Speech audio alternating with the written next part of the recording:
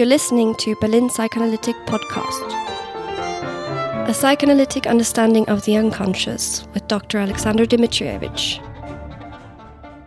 Concept number 2 is that the meaning of mental disorders, psychoanalysis claims, is unconscious. The reason someone is disordered, the reason you may have a symptom or a disorder, is unconscious. You're not aware of it. You cannot figure it out on your own, and you cannot change it on your own. So, in the case that I've just mentioned, Breuer noticed that when his patient would understand, connect what happened in the past with the symptom of today, things would change and symptoms would disappear. Probably the most obvious detail about this. Anna O had trouble drinking water. She suffered from what we might call hydrophobia. Everyone was worried about it. It's obvious how important water is and so on. But there was no way to influence her and change anything. One day, as she was talking, she stumbled upon, so to say, a memory of seeing a dog drink water from a glass that was put on the floor. And she remembered how disgusted she were of that, and how water became disgusting because of that. And immediately Breuer says, as she remembered, the fear and the disgust disappeared, and she could start drinking water again. So the basic idea of early psychoanalysis is that as soon as you discover the unconscious meaning of the symptom or the repressed traumatic incident that led to the symptom will disappear. That is the beginning of the science. I don't know whether you can recognize this illustration here. It is like a set for the dream scene from Hitchcock's movie Spellbound. If you watch Hitchcock, this is probably, I think, early 1950s, black and white, probably not very popular nowadays, but several of the movies are based on this idea. The solution for the crime will come through the psychoanalytic exploration of the symptoms, and when the main character remembers how the symptoms began, that will solve his neurotic disorder and that will solve the murder mystery. Psychoanalysis is not a discipline. Psychoanalysts are not people who have discovered the concept of the unconscious. Here is just one example. This person here was a rather well-known philosopher of the mid-19th century. One German university nowadays has his name in Gießen, or one of the smaller cities. And these are some of the things he wrote at the time when Freud was 10 or 12 years old, and when no one like Jung or Ferenczi or Melanie Klein were even born. The key to the conscious life lies in the unconscious one. There is absolute, partly, and secondary unconscious. The unconscious knows only now, it's tireless, it's always moving, it has its own rules absolutely determined, it does not know any learning, it does not make any mistakes. Consciousness borrows energy and health from the unconscious. And I believe you will very soon see how this is all ingrained in Freud's theory. When you read Freud, everything is there. When you read Grodek and Jung, I think even more. What is the contribution of psychoanalysis then if psychoanalysts did not discover the unconscious? Here are several ways how psychoanalysis, as a method of study, can in a way prove that the unconscious exists. For us nowadays, that may not be such a big point, although if you discuss this with cognitive psychologists, it may still be contested. The first point, which Freud considered the royal road to the unconscious, is dreams. You wake up in the morning, and you are sure there were some images in your mind while you were asleep. You have no idea where they came from. You have no idea what they might mean, you cannot influence them, you cannot make them appear again, or you cannot stop them from appearing the next night again. And psychoanalysts believe if you focus on analyzing those, you will learn a lot about yourself. The second one is, I mentioned, post-hypnotic suggestion. Someone hypnotizes you and tells you, like you may have seen that in Woody Allen movies, you wake up from the hypnosis and then every time you hear a certain word, you start behaving in a completely irrational way. Then Freud's famous book, Psychopathology of Everyday Life, how you may make slips in talking, writing, remembering something. You cannot remember your mother's name or her birthday, you cannot remember a friend's name, and it turns out you had a quarrel several days ago. You want to write something, and all of a sudden the word is not there that you need, and so on. Freud wrote a book to prove that these slips are not accidental, but unconsciously motivated. Then narratives may be incoherent. Someone asks you to tell something about your childhood, and you can very fluently and easily talk about some memories, and then you come to the moment of a loss or a separation from an important figure, and that is very difficult to talk about. And you see that there's something from the unconscious influencing you.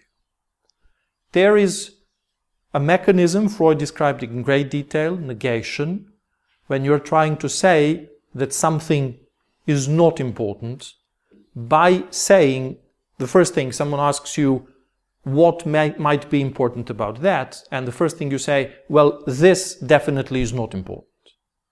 So by saying it's not, you actually say that unconsciously you know it is. Then things that you have repressed and symptoms, like this is probably not the best illustration of the PTSD-related symptom of returning the memories and scenes from the traumatic incident. So you see that in the night, during the dream, or in the day, you are like brought back to the moment when something horrible happened. You feel you are at that place, you feel you are surrounded by those people, you feel actually at that moment something horrible is going on. There is no way for it to be brought into you from the outside. It obviously was somewhere in the unconscious and by some trigger made relevant again. So I assume many movies, for instance, about Vietnam War show that as a clear illustration.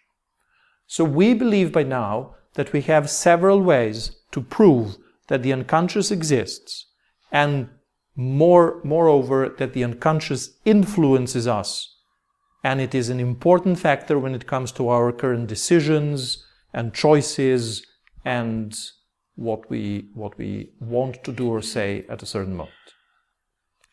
There are several models in the world of psychoanalysis that should tell us what the unconscious is. This is the famous iceberg metaphor. It is supposed to show that what you can see on the above and what is your conscious mind is very limited and has very little influence when it comes to where this iceberg is going to move and whether it's going to move at all. The unconscious mind is this huge part below the surface that you cannot see, that you may be completely unaware of, but that influences your life incomparably more powerfully than the conscious mind can. How did we come to the idea that the unconscious can be something we can talk about in psychological terms? If you think again about the dog and water in the case of Anna O, the question you may raise is, where were the memories in the meantime? Something horrible happens, you forget about it, you develop symptoms, but where does the memory disappear and where from does it appear again?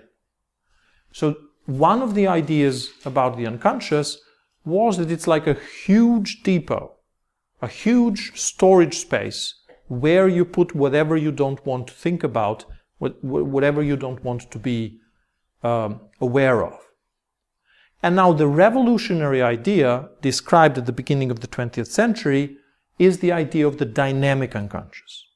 So before roughly the year 1900, unconscious was described in many ways, but it was never clearly shown that the unconscious actually influences the conscious, that these are not just two descriptions of two spaces, so to say, that exist in parallel.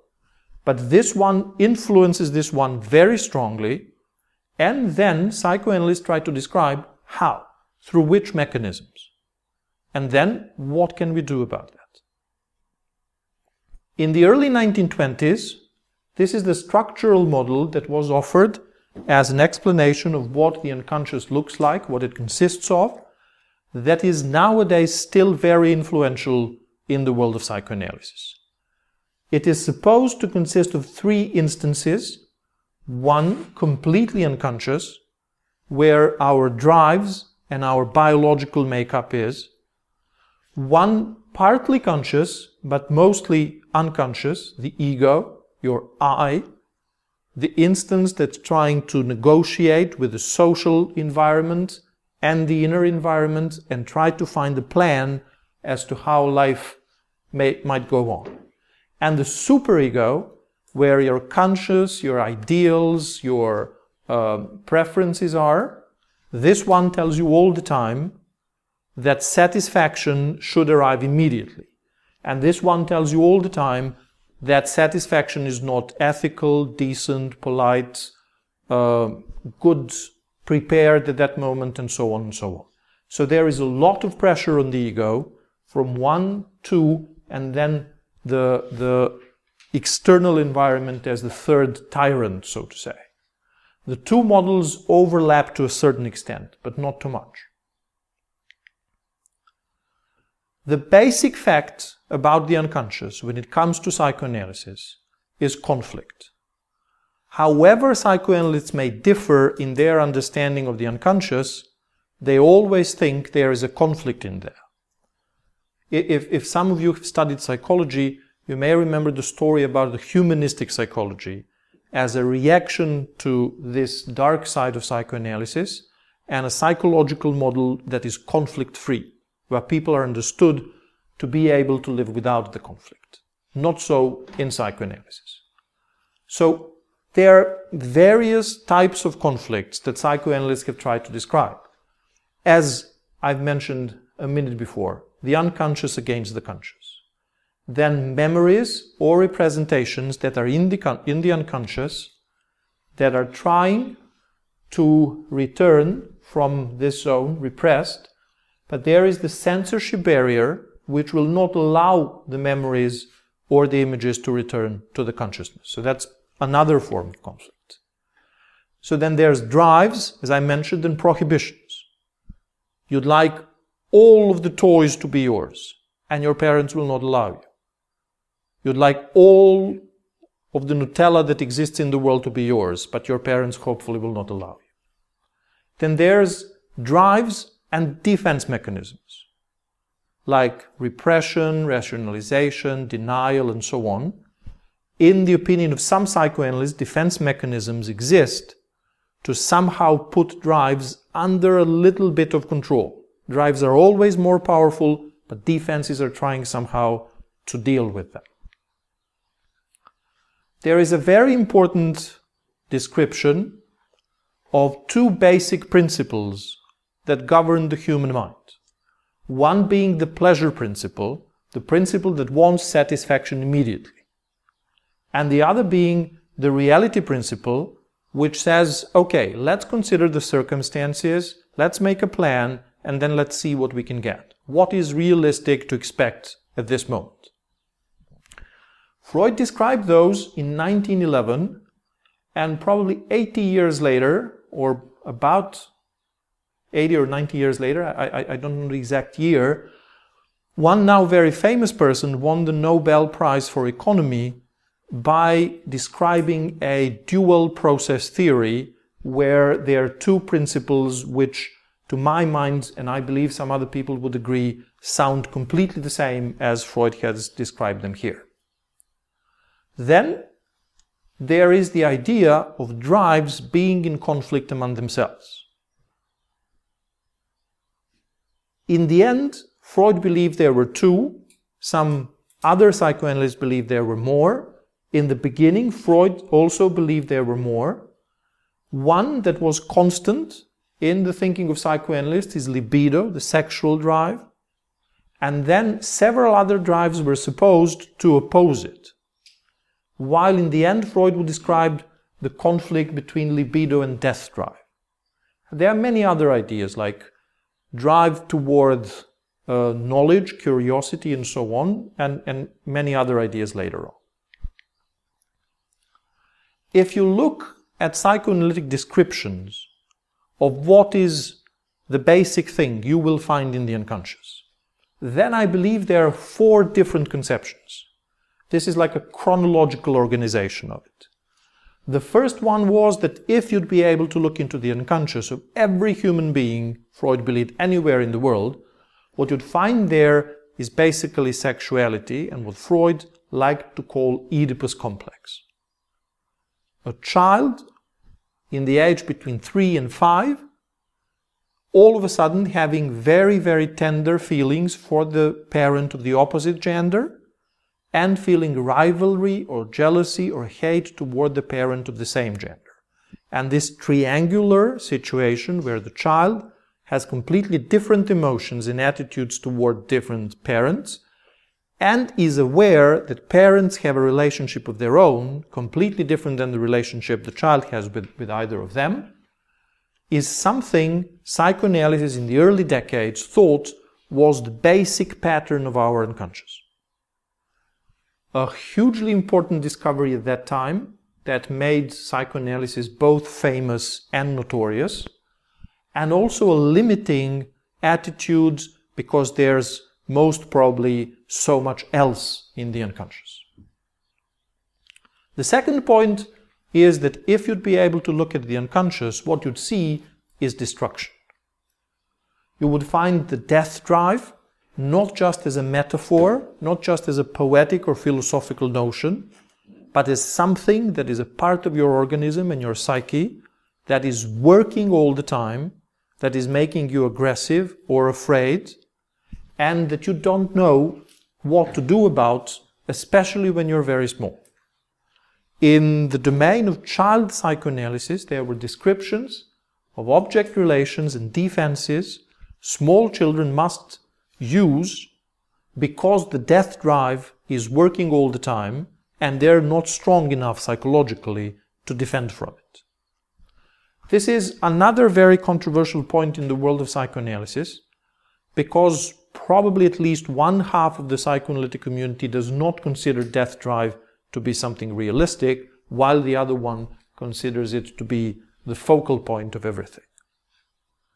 The third possibility is that when you look in the unconscious, what you will find is that humans, per definition, are dependent on other people in bad circumstances or with bad outcomes on substances, that we cannot survive without the others, and that there are many different psychological mechanisms we are using in order to gain something from other people, to attract them to communication, to develop this communication, and so on.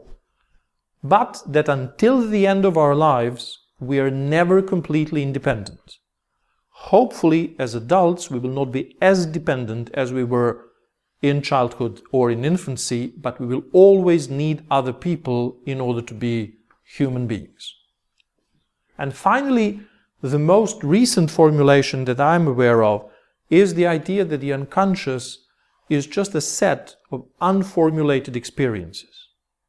Things were happening to you, you didn't know what to do with them. Either they were too fast, or they were too painful, or no one told you, no one showed you how to deal with them.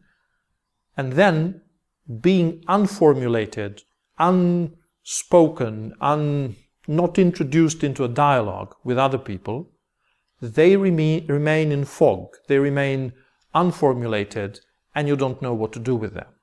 Here, the unconscious is not a space where you're putting something. It is not a part of your personality. These are just experiences you had no idea what to do with. Thank you for listening. For more content, subscribe to our podcast or find us on our YouTube channel.